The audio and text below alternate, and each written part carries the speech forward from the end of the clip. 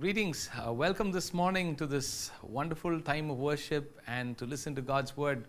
I'm sure that you enjoyed worshiping the Lord with us, and I believe that the presence of the Lord has filled your heart and your home. And as we're going to meditate on God's Word, join along with me as we look to God's Word. Shall we pray? Father, we come to you in Jesus' name. We thank you for speaking to us this morning, and we are, Lord, ready to listen to you.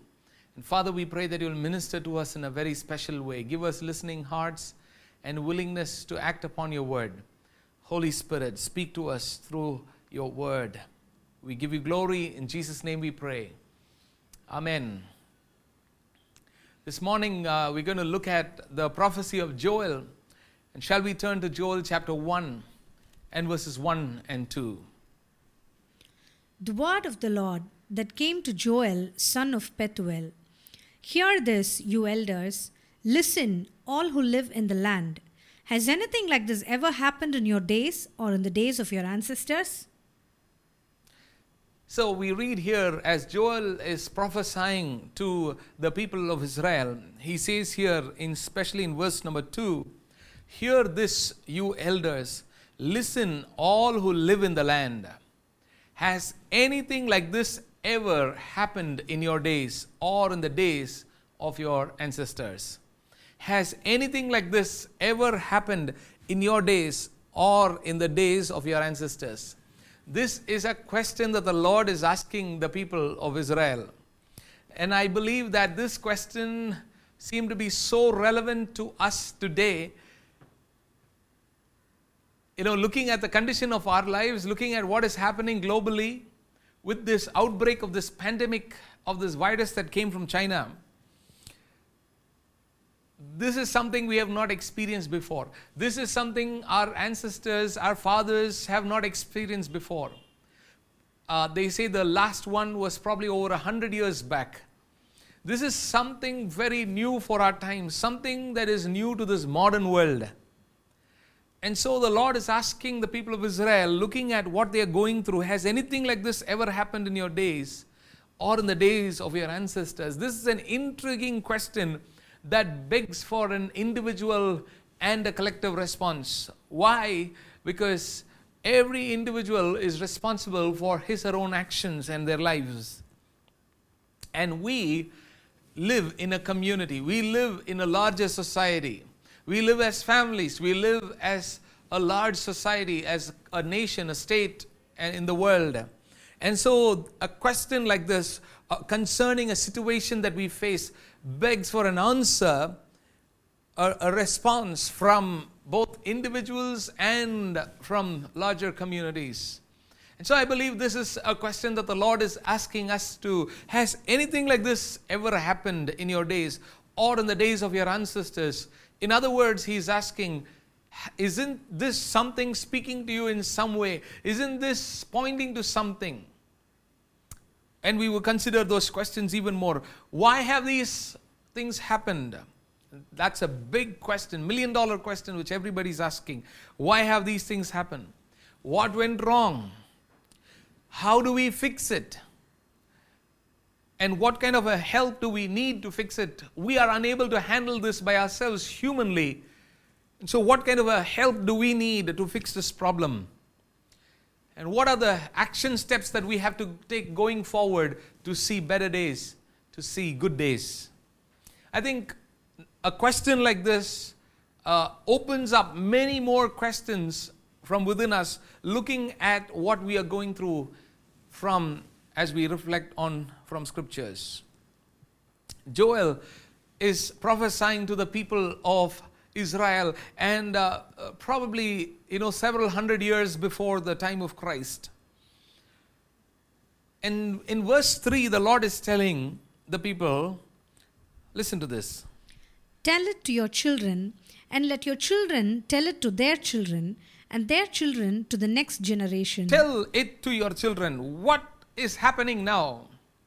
What is happening now? Why are these things happening? What has gone wrong? And all of these things, tell this to your children, and let your children tell it to their children, and their children to the next generation. About 4 generations the Lord is addressing. And He says, go on, pass the story on. Why is God telling Joel to tell the people to tell their children about what's happening?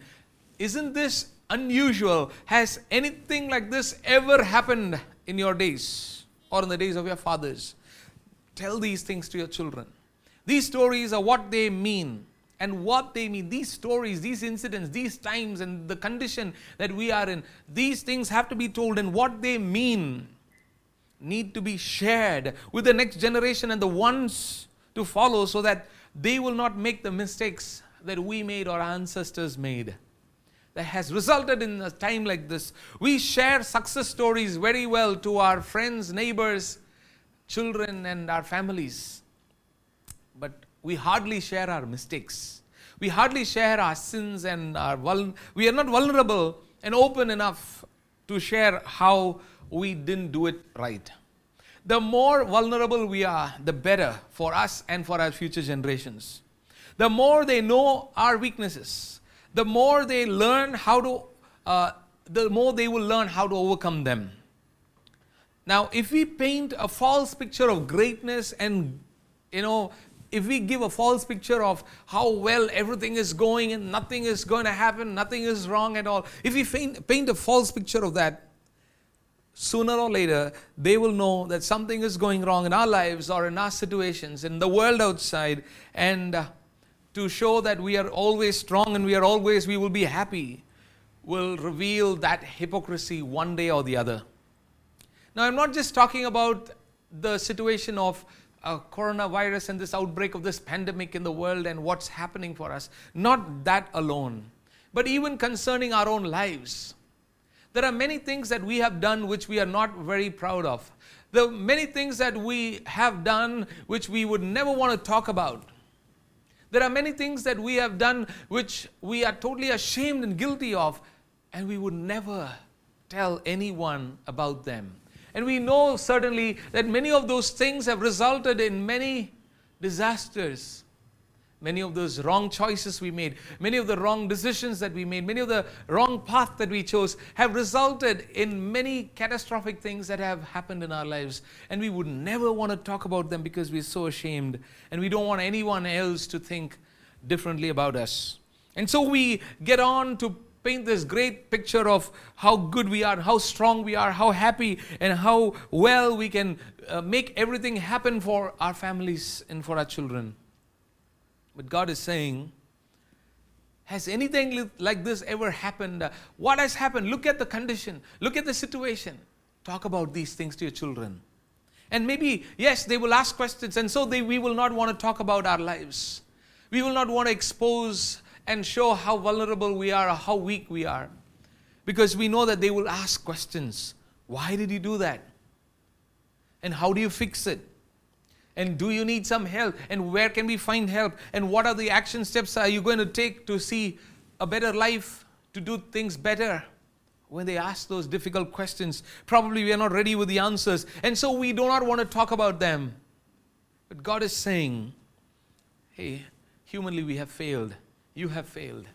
I have failed. You have failed. And God is just exposing our failures in our lives. Sooner or later, God does that. At some point, our failures are exposed. Our sins do confront us at some point or the other. That woman was caught in the act of adultery. Her sin was confronted by the Pharisees who came and brought her and exposed her to Jesus. She was exposed. She was confronted. It's better we confront our sins before somebody else confronts our sins. It's better we confront our sins and better we accept that we have not been right and good before our sin itself confronts us. And so to title this morning's message, I want to call this as human failure and divine restoration. It's amazing that the prophecy and the message that Joel prophesied to the people did not just talk about human failure, but also the climax of the story is about divine restoration. And so let's walk through this together. Would you join me? Let's go into this together. Are you ready? Are you ready? If you are ready, say amen along with me. If you are ready, tap your neighbor at home and say amen. Amen. Are you ready? Amen. Yes. That's good. Sounds good. Now, let's quickly go in here. Human failure and divine restoration. We have all failed. We are all flawed men in some way or the other. The Bible says that all mankind has sinned and has fallen short of the glory of God. And that has resulted in suffering. And so the first thing that Joel begins to talk about is suffering. Suffering. And suffering, when he talks about suffering, he's talking primarily about losses and threats that they are facing in their lives. So quickly to look at these things about what kind of suffering the people faced. They suffered invasion, the threat of invasion. Joel chapter 1 and verse 6. Joel 1:6. A nation has invaded my land, a mighty army without number. It has the teeth of a lion, the fangs of a lioness. A nation has invaded my land, a mighty army without number. It has the teeth of a lion, the fangs of a lioness. An invasion. Something else has invaded your life. What has to be there is no more there. What should not be there has probably entered into your life. What is not from God has probably come in. What is not God's blessings has probably come in. Maybe some kind of a sinful habit, some kind of a sinful practice, some kind of ungodliness has probably entered in. Something has entered. Or probably this is the result of our mistakes, and that the consequence of our faults, that has entered our life. Probably it is someone who should not be there has come into our life. Probably it is a loss that we have incurred. Something has entered our life as a result of our own sin, as a result of lack of seeking God, as a result of not walking in the ways of God. And what other sufferings? In verse number 9 we read, grain offerings and drink offerings are cut off from the house of the Lord. The priests are in mourning, those who minister before the Lord. Worship in the house of God, sacrifices is stopped.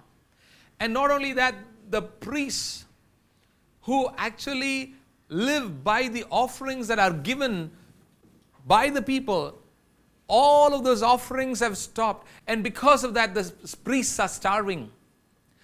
This is a result of the sin of the land. This is a result of the sin of the people.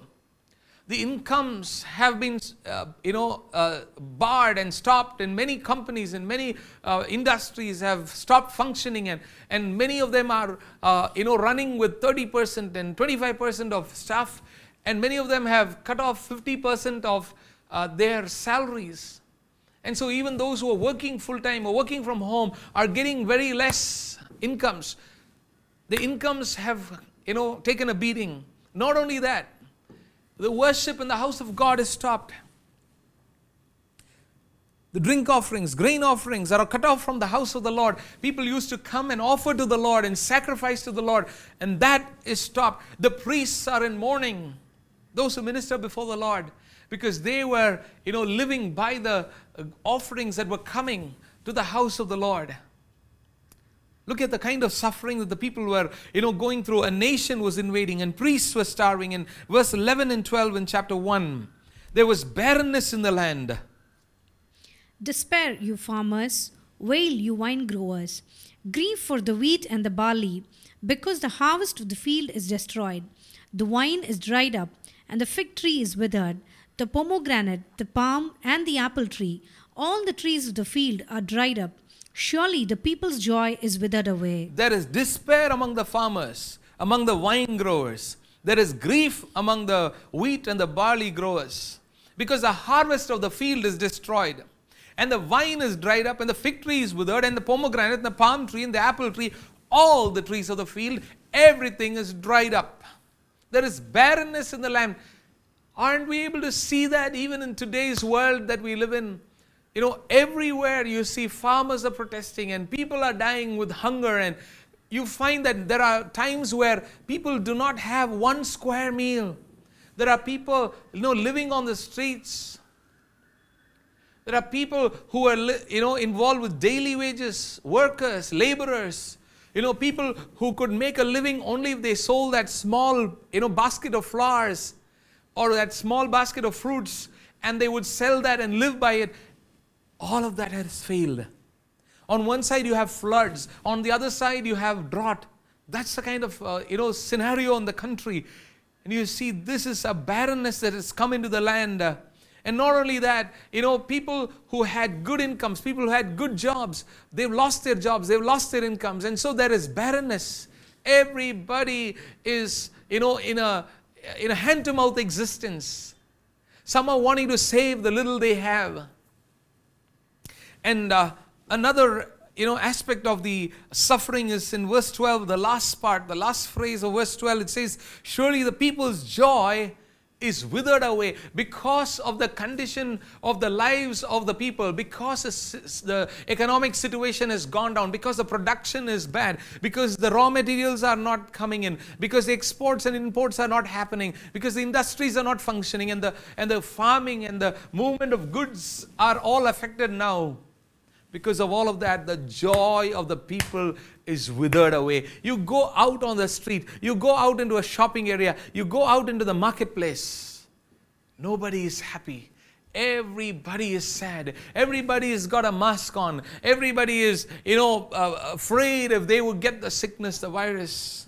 The joy of the people is withered away. You don't have the singing. You don't have the joyful times. You don't have the family get-togethers, the gatherings. You don't have the celebrations, the get-togethers, and the times of working together, coming together, eating together. Even in an office scenario where all of the staff would sit together, have a laugh, and have a meal together. We as a church would come together and meet together and have times of celebrations and joy and meeting one another, greeting one another, inquiring. Many of these things have been hindered. The joy of the people is withered away. This is the kind of suffering. This is a real suffering, and we are also during this time going through a real suffering, and the sufferings of the people are untold. So much is their suffering. So this is the kind of a human condition, human failure that you see. And as a result of human failure, something has happened during our times which we have never heard of, we have never seen before in our times, in our days, or in the days of our own ancestors. And so we begin to ask these questions. What has happened? What went wrong? How do we fix this? Can we or do we need some help? As mankind is struggling, and scientists are struggling hard to fix this problem, nobody is able to. Heads of nations are struggling, and they are perplexed, and they are in distress. What action steps should we take to see some good days? And that's exactly what we're going to see this morning. So the first thing that we find here is suffering. As a result of human failure, you see suffering. But there is a God who is intervening in the lives of the people. And this God who is intervening in the lives of the people comes with a message through a prophet. And he says, number 2 is repentance. He's calling people to repent. It requires for an individual and a collective corporate response. In Joel chapter 2, and we read from verses 12 to 14. Joel chapter 2 and verses 12 to 14, talking about repentance. This is what it says. Even now, declares the Lord, return to me with all your heart, with fasting and weeping and mourning. Amen. Rend your heart and not your garments. Return to the Lord your God, for he is gracious and compassionate, slow to anger and abounding in love, and he relents from sending calamity. Who knows, he may turn and relent and leave behind a blessing, grain offerings and drink offerings for the Lord your God. Hallelujah.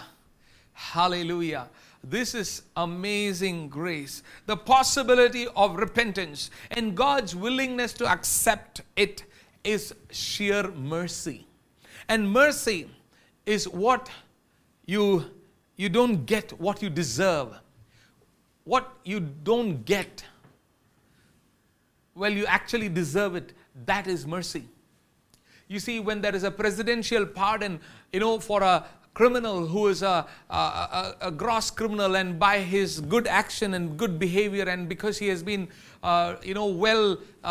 redeemed out of his sinful criminal activities, and while he goes through the punishment of being in jail and all of that, and he appeals to the president of the nation for mercy, and the president extends a pardon in the rarest of the rare cases where there is a presidential pardon because of exemplary behavior, and because he's completely reformed, and he did that crime, in a fit of rage or something, for his own defense or something like that. And so there is a presidential pardon for someone who should be hanged, given a capital punishment,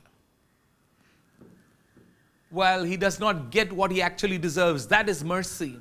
And so here God is extending mercy by calling people to repentance. The very fact that God is calling us to repentance is a mercy of God, because He does not want us to get what we actually deserve.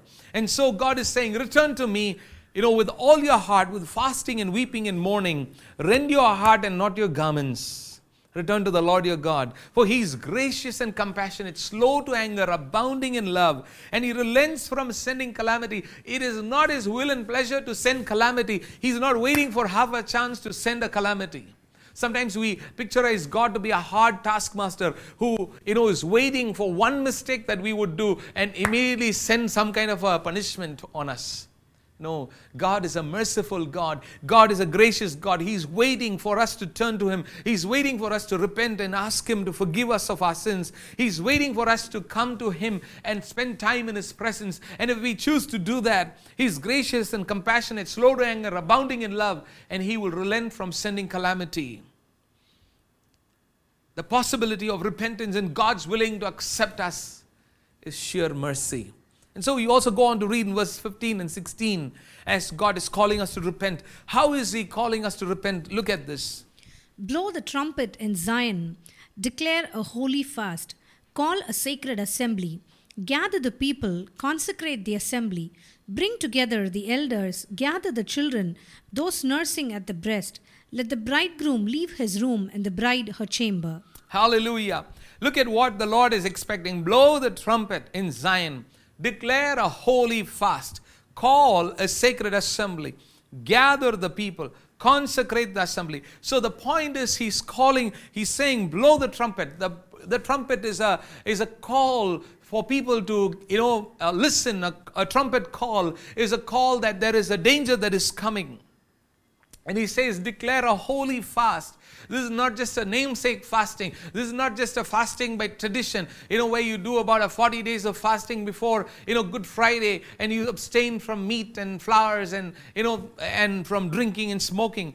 Those are good traditions to follow, by the way. But here is talking about rending your heart and repenting and coming to Him and saying, God, we are sorry. Coming together with fasting and seeking the Lord. Basically, fasting, the idea of fasting is to set apart time to be in the presence of God. And He says, call a sacred assembly. And that's the role of God's servants and God's prophets. It's to call people. And so we keep calling people. We keep calling you. We keep texting you. We keep saying, come join the prayer time. Come join the worship services. Come, join the online services. Come join the, night prayers.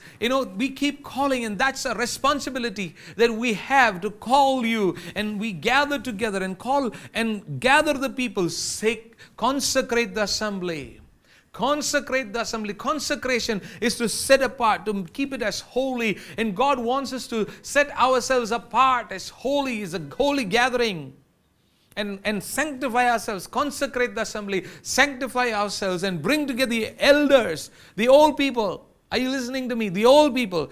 Gather the children, the young adults, the children, old people, children. And those nursing at the breast. These are even the infants. Bring together everyone. No, don't give excuses. I just got married. I'm going to have a baby. I just got a baby. I have a young child. My children, my old people, we are weak. We are tired. We feel sleepy. No. Don't give all of those, excuses. God is saying, bring together the elders, the children, those nursing at the breast. Look at this. Let the bridegroom leave his room and the bride her chamber. Everybody comes to pray.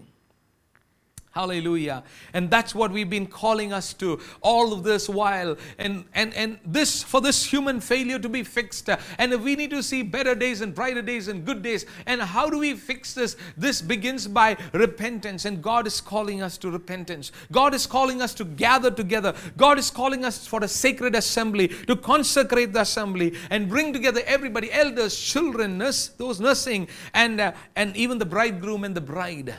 Let everybody come together.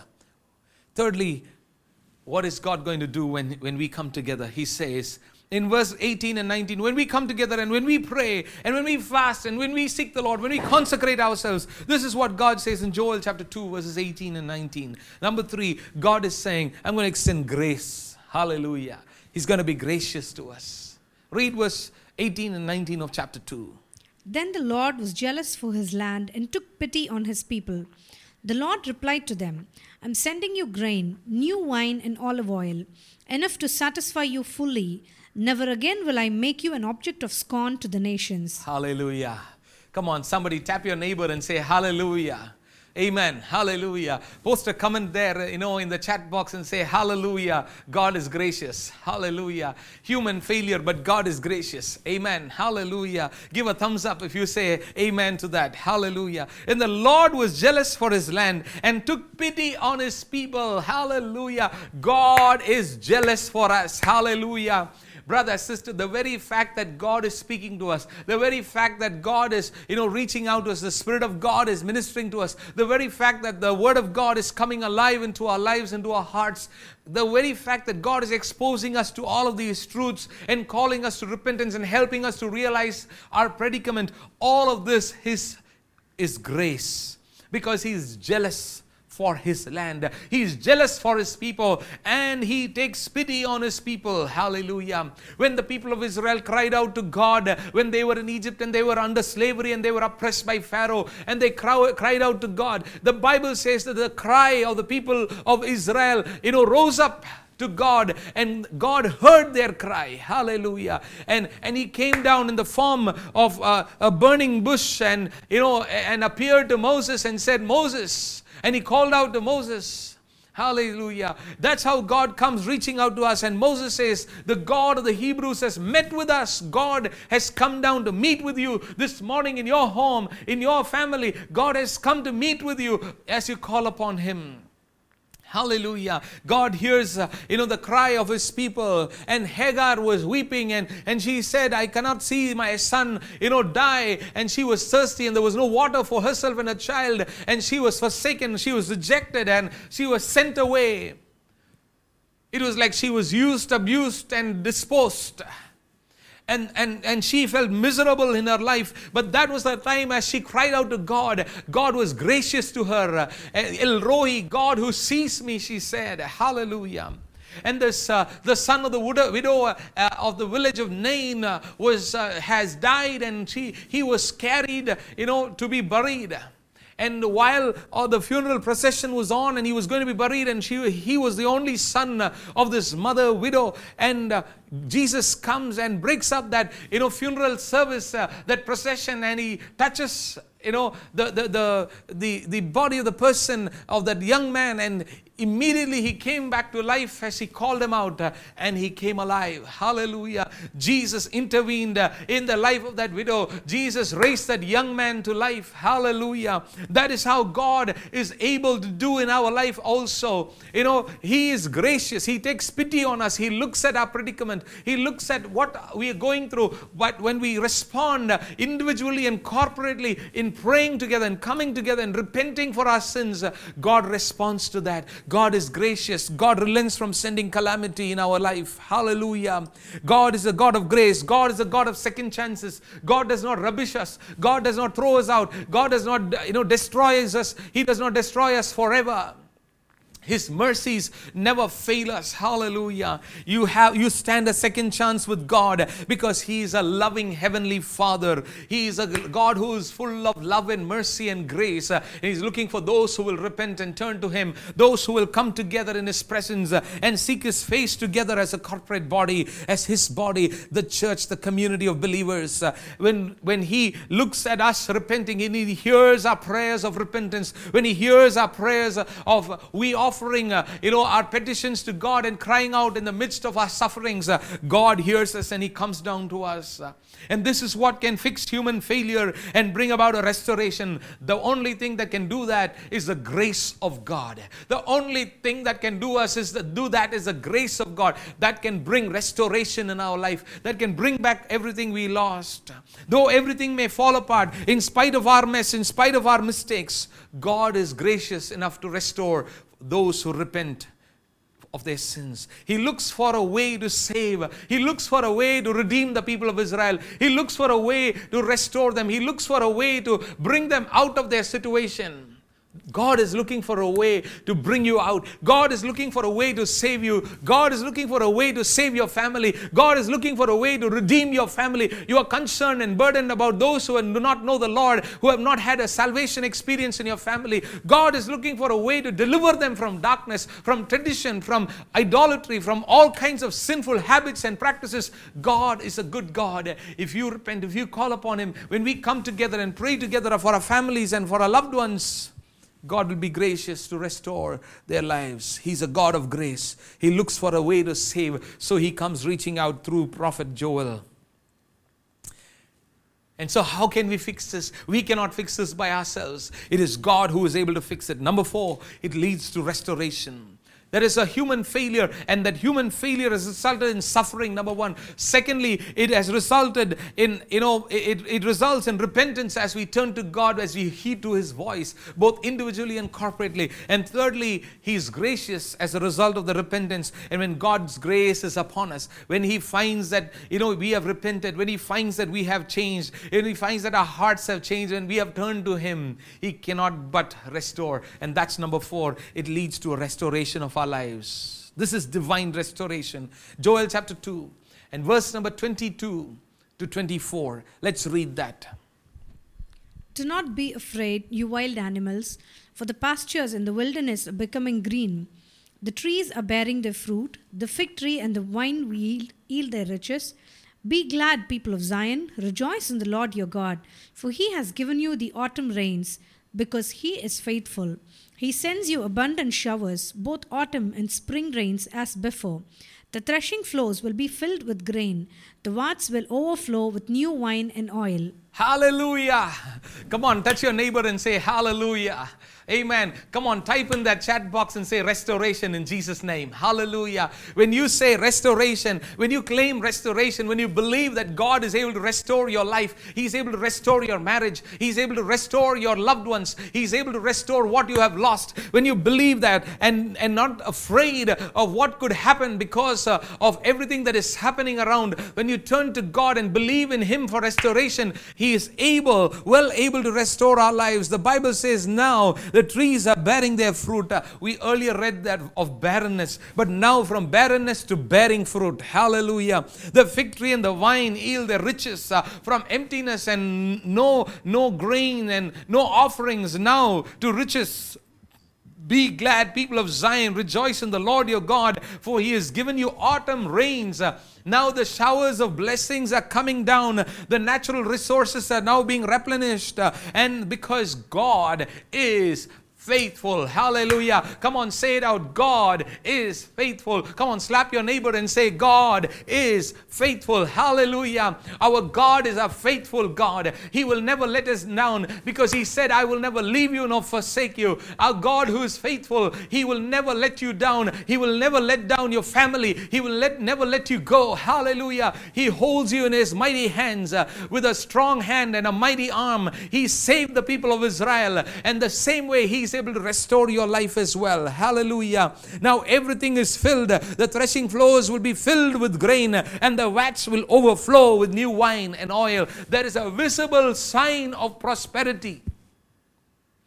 There is a visible sign of prosperity that comes as because God has begun the work of restoration. That is because of His grace, which has come because of repentance. Hallelujah.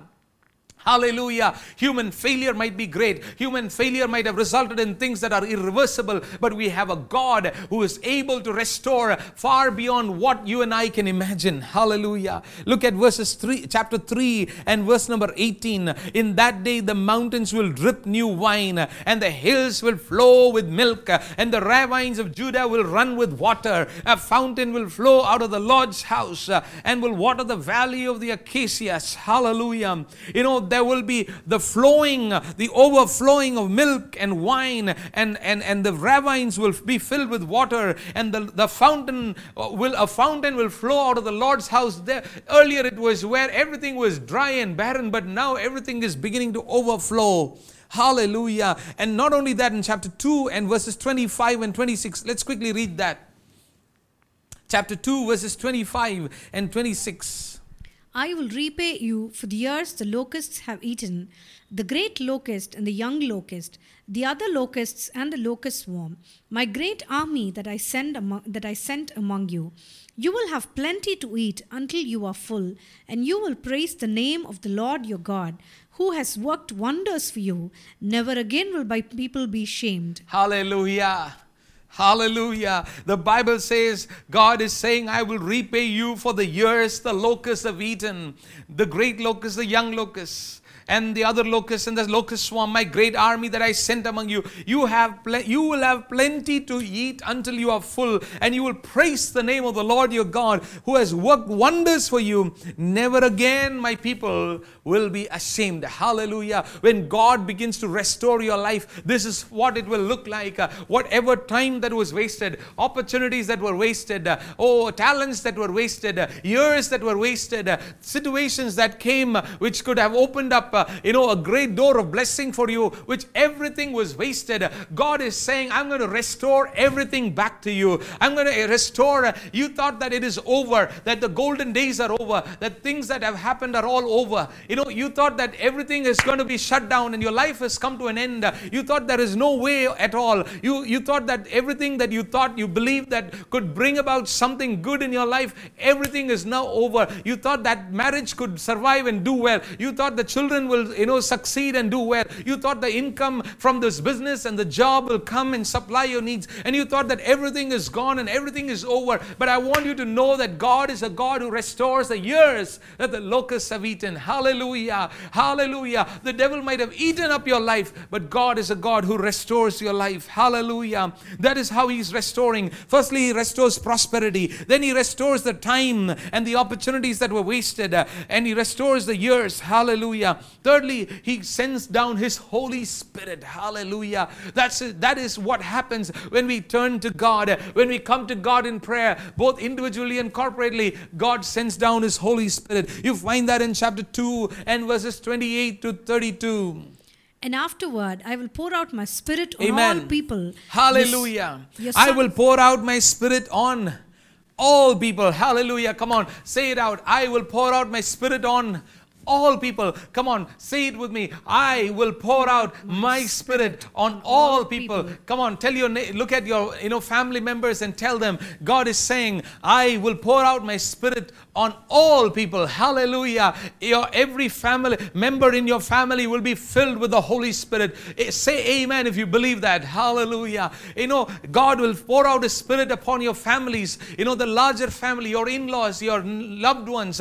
God will pour out His Spirit upon your children and the generations to come. God will pour out His Spirit upon your, in your workplace, or upon the people with whom you have a certain amount of influence, to whom you can minister to. God will use you to pour out His Spirit upon them. Hallelujah. God is saying, I will pour out your Spirit. I will pour out my Spirit on all people. Your sons and daughters, what will they do? They will begin to prophesy. What will they do? The young men, old men will begin to dream dreams. Young men will begin to see visions. You will begin to see a great outpouring of the Holy Spirit as we come together and pray, as we rally together, in prayer and seeking the Lord. God will be gracious to us. God will begin to restore our lives. He will bring back the prosperity. He will bring back the wasted time and the opportunities, and He will help you to grow and be blessed in your life. All that you thought was lost forever will be restored back once again. And not only that, God will send down His Holy Spirit upon you, and everyone who calls upon the name of the Lord will be saved. Hallelujah. You find that in verse 31. And everyone who calls on the name of the Lord will be saved. God will use you to save many souls. Hallelujah. This is what happens when God begins to do His restorative work. This is powerful. And so, in a time where we are faced with human suffering because of human failure, we want you to see this morning that there is a hope, there is an opportunity for divine restoration. And the intriguing question that we began asking is, as an individual and as a community, to respond to this, and what do we do about it? We ask these questions about why have these things happened? What went wrong? How do we fix it? Who will help us? Can we, or do we need help? What are the action steps do we need to take to see good days? All of these questions are answered. Suffering is there, but we repent for our sins as God wants us to, and God gives us His grace. He's merciful and gracious to us, and He does a restorative work, bringing about prosperity in our lives, restoring the years we have lost and the time, the opportunities we have lost, and filling us with His Holy Spirit and helping us to have supernatural experiences of divine, dreams and visions. And God speaks to us through prophecies by pouring out His Holy Spirit on everyone who calls on the name of the Lord. As we lead people to salvation, people will call upon the name of the Lord. Everyone will be saved. There will be a great harvest of souls through our lives. God does His powerful restorative work. Are you ready to receive it? If you're ready to receive it, say amen. Hallelujah. If you're ready to receive it, type amen in that chat box, and let's agree together one with another. Hallelujah. And say amen. Hallelujah. We believe, Lord. We agree together in Jesus' name. Shall we close in prayer right now and thank Jesus right now and say, Lord, I thank You for helping us to hear Your word this morning. And Father, we pray that You will speak to us deeply in our hearts. Let Your Holy Spirit continue to, Lord, bring back to remembrance all that we have heard. And especially we pray that this word that we have received will find a lodging place in our hearts, oh Father, that the enemy will not come and pluck it out, oh Father, that this will be like, Lord, the seed fallen on good soil that will bring forth 30, 60 and 100-fold, Lord, fruit, oh Master. Father, we pray that You will bless Your people. We pray that You will do a deep restorative work in everyone's life, oh Father. Whatever has been damaged, whatever has been lost, whatever stands as a threat, whatever stands as a danger, we pray that everything will change. Lord, as we repent and come together, that You will be gracious upon us, and You will do a powerful restorative work of bringing back the prosperity and bringing back, Lord, the years that we have lost, the opportunities we lost, the time that was wasted, Lord, will be replenished in a powerful way, in a supernatural way, and You will pour out Your Spirit upon us, and Lord, use us to win many souls in Your kingdom, Lord. Thank You, Father. Bless Your people, we pray. We give You all the glory, honor, and praise. In Jesus' mighty name we pray.